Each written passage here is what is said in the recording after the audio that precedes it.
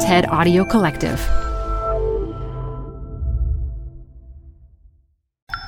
This TED Talk features cultural historian Gus Casely-Hayford, recorded live at TED Global 2017.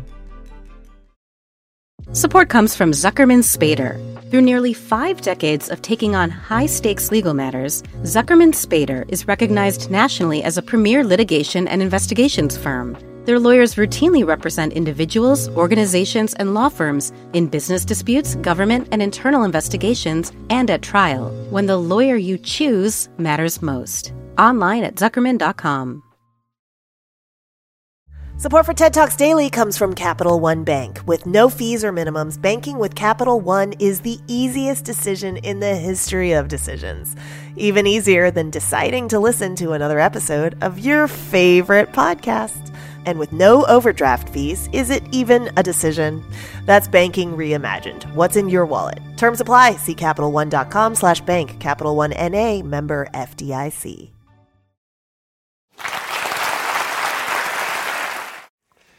Now, Hegel, he very famously said that Africa was a place without history, without past, without narrative. Yet I'd argue that no other continent has nurtured, has fought for, has celebrated its history more concertedly. The struggle to keep African narrative alive has been one of the most consistent and hard-fought endeavors of African peoples, and continues to be so.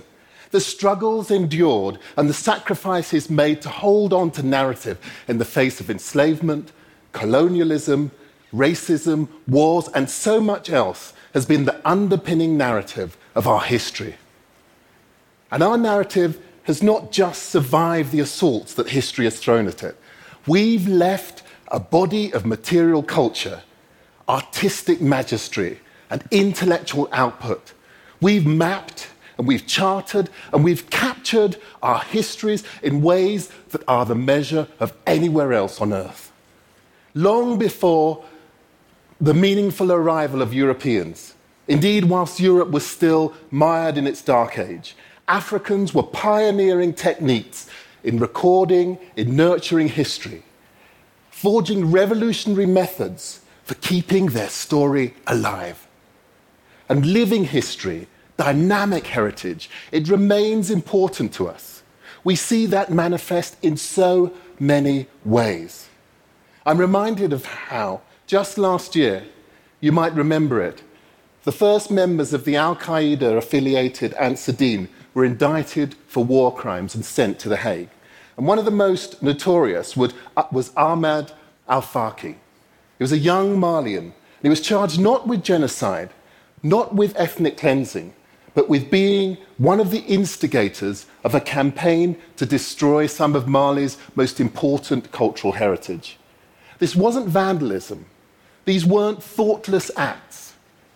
One of the things that al-Faqi said when he was asked to identify himself in court was that he was a graduate, that he was a teacher. Over the course of 2012, they engaged in a systematic campaign to destroy Mali's cultural heritage. This was a deeply considered waging of war in the most powerful way that could be envisaged, in destroying narrative, in destroying stories. The attempted destruction of 9 shrines, the central mosque, and perhaps as many as 4,000 manuscripts was a considered act. They understood the power of narrative to hold communities together, and they conversely understood that in destroying stories, they hoped they would destroy a people.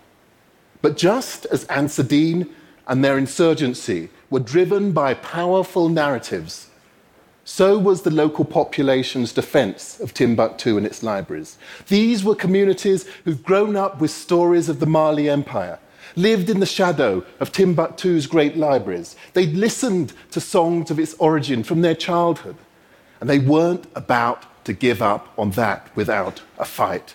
Over difficult months of 2012, during the Ansar-Dine invasion, Malians, ordinary people, risked their lives to secrete and smuggle documents to safety, doing what they could to protect historic buildings and defend their ancient libraries. And although they weren't always successful, many of the most important manuscripts were thankfully saved. And today, each one of the shrines that was damaged during that uprising have been rebuilt, including the 14th century mosque that is a symbolic heart of the city. It's been fully restored. But even in the bleakest periods of the occupation, enough of the population of Timbuktu simply would not bow to men like al-Faqi. They wouldn't allow their history to be wiped away. And anyone who's visited that part of the world, they will understand why stories, why narrative, why histories are of such importance. History matters. History really matters.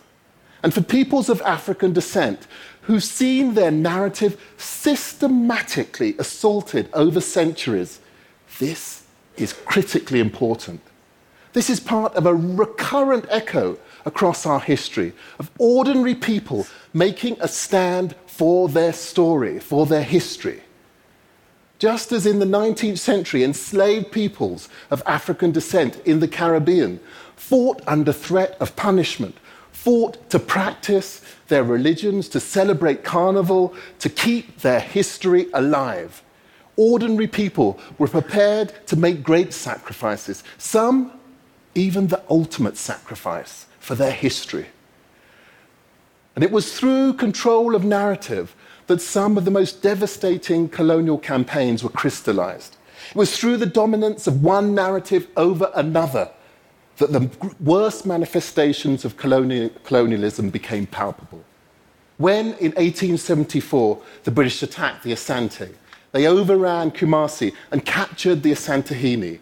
They knew that controlling territory and subjugating the head of state, it wasn't enough.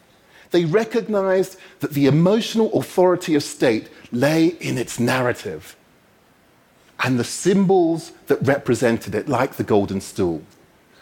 They understood that control of story was absolutely critical to truly controlling a people. And the Asante understood too, and they never were to relinquish the precious golden stool, never to completely capitulate to the British. Narrative matters. In 1871, Karl Marx, a German geologist working in southern Africa, he stumbled across an extraordinary complex, a complex of abandoned stone buildings, and he never quite recovered from what he saw. A granite, dry stone city stranded on an outcrop above an empty savanna. Great Zimbabwe. And Marx had no idea who was responsible for what was obviously an astonishing feat of architecture. But he felt sure of one single thing. This narrative needed to be claimed. He later wrote that the rock architecture of Great Zimbabwe was simply too sophisticated, too special to have been built by Africans. Marx, like dozens of Europeans that followed in his footsteps, speculated on who might have built the city, and one went as far as to posit that I do not think that I'm far wrong if I suppose that that ruin on the hill is a copy of King Solomon's temple. And as I'm sure you know, Marx, he hadn't stumbled upon King Solomon's temple, but upon a purely African complex of buildings constructed by a purely African civilization from the 11th century onward. But like Leo Frobenius, a fellow German anthropologist who speculated some years later, upon seeing the Nigerian Ife heads for the very first time, that they must have been artifacts from the long-lost kingdom of Atlantis. He felt, just like Hegel, an almost instinctive need to rob Africa of its history.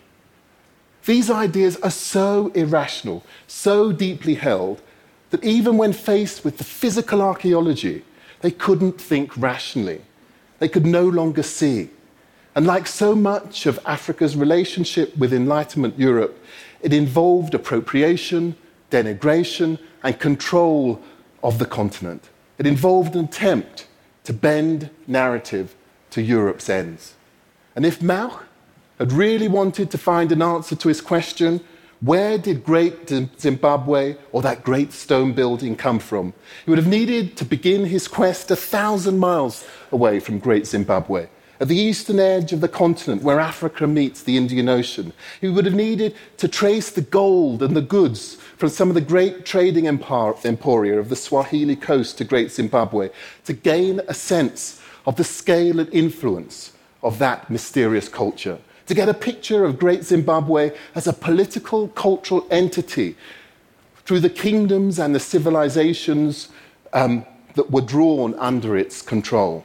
For centuries, traders have been drawn to that bit of the coast, from as far away as India and China and the Middle East. And it might be tempting to interpret, because it's exquisitely beautiful, that building. It might be tempting to interpret it as just an exquisite symbolic jewel, a vast ceremonial sculpture in stone. But the site must have been a complex of a significant, at the center of a significant nexus of economies that defined this region for a millennia. This matters. These narratives matter. Even today, the fight to tell our story is not just against time. It's not just against organizations like Amsterdam. It's also in establishing a truly African voice after centuries of imposed histories.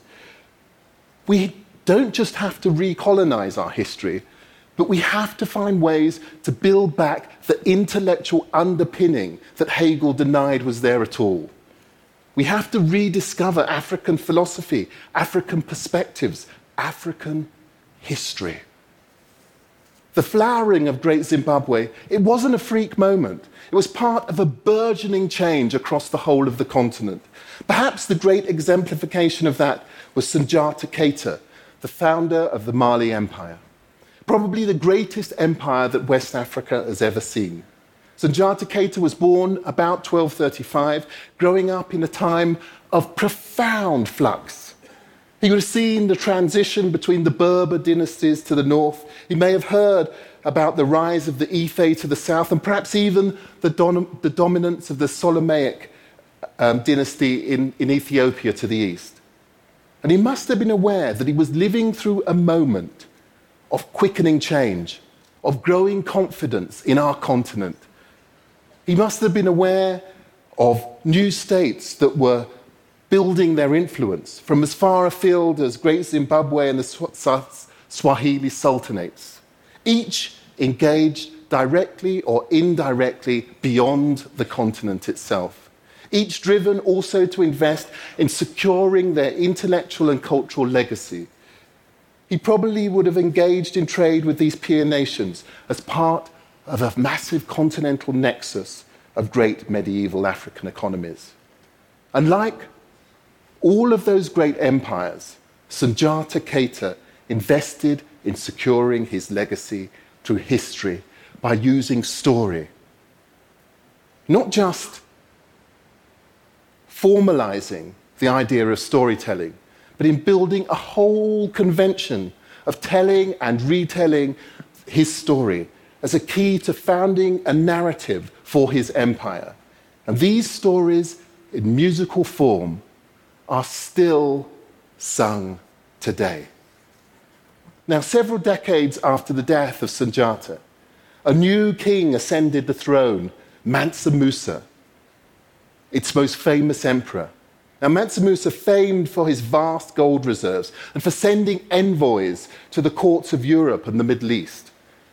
He was every bit as ambitious as his predecessors, but saw a different kind of route of securing his place in history. In 1324, Mansa Musa went on pilgrimage to Mecca, and he traveled with a retinue of thousands. It's been said that 100 camels each carried 100 pounds of gold. It's been recorded that he built a fully functioning mosque every Friday of his trip and performed so many acts of kindness that the great Berber chronicler Ibn Battuta wrote, he flooded Cairo with kindness, spending so much in the markets of North Africa and the Middle East that it affected the price of gold into the next decade. And on his return, Mansa Musa memorialized his journey by building a mosque at the heart of his empire. And the legacy of what he left behind, Timbuktu, it represents one of the great bodies of written historical material produced by African scholars. About 700,000 medieval documents, ranging from scholarly works to letters, which have been preserved often by private households. And at its peak, in the 15th and 16th centuries, the university there was as influential as any educational establishment in Europe, attracting about 25,000 students. This was in a city of around 100,000 people. It cemented Timbuktu as a world center of learning. But this was a very particular kind of learning that was focused and driven by Islam. And since I first visited Timbuktu, I visited many other libraries across Africa. And despite Hegel's view that Africa has no history, not only is it a continent with an embarrassment of history, it has developed unrivaled systems for collecting and promoting it. There are thousands of small archives, textile drum stores that have become more than repositories of manuscripts and material culture. They become fonts of communal narrative, symbols of continuity. And I'm pretty sure that many of those European philosophers who questioned an African intellectual tradition must have, beneath their prejudices, been aware of the contribution of Africa's intellectuals to Western learning. They must have known of the great North African medieval philosophers who had driven the Mediterranean. They must have known about and been aware of that tradition that is part of Christianity, of the three wise men. And in the medieval period, Balthasar, that third wise man, was represented as an African king. And he became hugely popular as the third intellectual leg of old world learning, alongside Europe and Asia as a peer. These things were well known. These communities did not grow up in isolation. Timbuktu's wealth and power developed because the city became a hub of lucrative intercontinental trade routes. This was one center in a borderless, transcontinental, ambitious, outwardly focused, confident continent. Berber merchants, they carried salt and textiles and new precious goods and learning down into West Africa and from across the desert. But as you can see from this map that was produced a little time after the life of Mansa Musa, that there was also a nexus of sub-Saharan trade routes along which African ideas and traditions added to the intellectual wealth of Timbuktu and indeed across the desert to Europe. Manuscripts and material culture, they have become fonts of communal narrative, symbols of continuity. And I'm pretty sure that those European intellectuals who cast aspersions on our history, they knew fundamentally about our traditions. And today, as strident forces like Ansar-Dine and Boko Haram grow popular in West Africa, it's that spirit of truly indigenous, dynamic, intellectual defiance that holds ancient traditions in good stead. When Mansa Musa made Timbuktu his capital, he looked upon the city as the Medici looked upon Florence, as the center of an open, intellectual, entrepreneurial empire that thrived on great ideas wherever they came from. The city, the culture, the very intellectual DNA of this region remains so beautifully complex and diverse that it will always remain in part located in storytelling traditions that derived from indigenous pre-Islamic traditions. The highly successful form of Islam that developed in Mali became popular because it accepted those freedoms and that inherent cultural diversity. And the celebration of that complexity, that love of rigorously contested, discourse, that appreciation of narrative was and remains, in spite of everything, the very heart of West Africa. And today, as the shrines and the mosque vandalized by Ansar-Dine have been rebuilt, many of the instigators of their destruction have been jailed, and we are left with powerful lessons, reminded once again of how our history and narrative have held communities together for millennia, how they remain vital in making sense of modern Africa. And we're also reminded of how the roots of this confident, intellectual, entrepreneurial, outward-facing, culturally porous, tariff-free Africa was once the envy of the world. But those roots, they remain. Thank you very much. For more TED Talks, go to TED.com. Support for TED Talks Daily comes from Odoo. If you feel like you're wasting time and money with your current business software, or just want to know what you could be missing, then you need to join the millions of other users who switched to Odoo. Odoo is the affordable all-in-one management software with a library of fully integrated business applications that help you get more done in less time for a fraction of the price. To learn more, visit odoo.com/TED Talks. That's ODOO.com/TED Talks. Odoo, modern management made simple.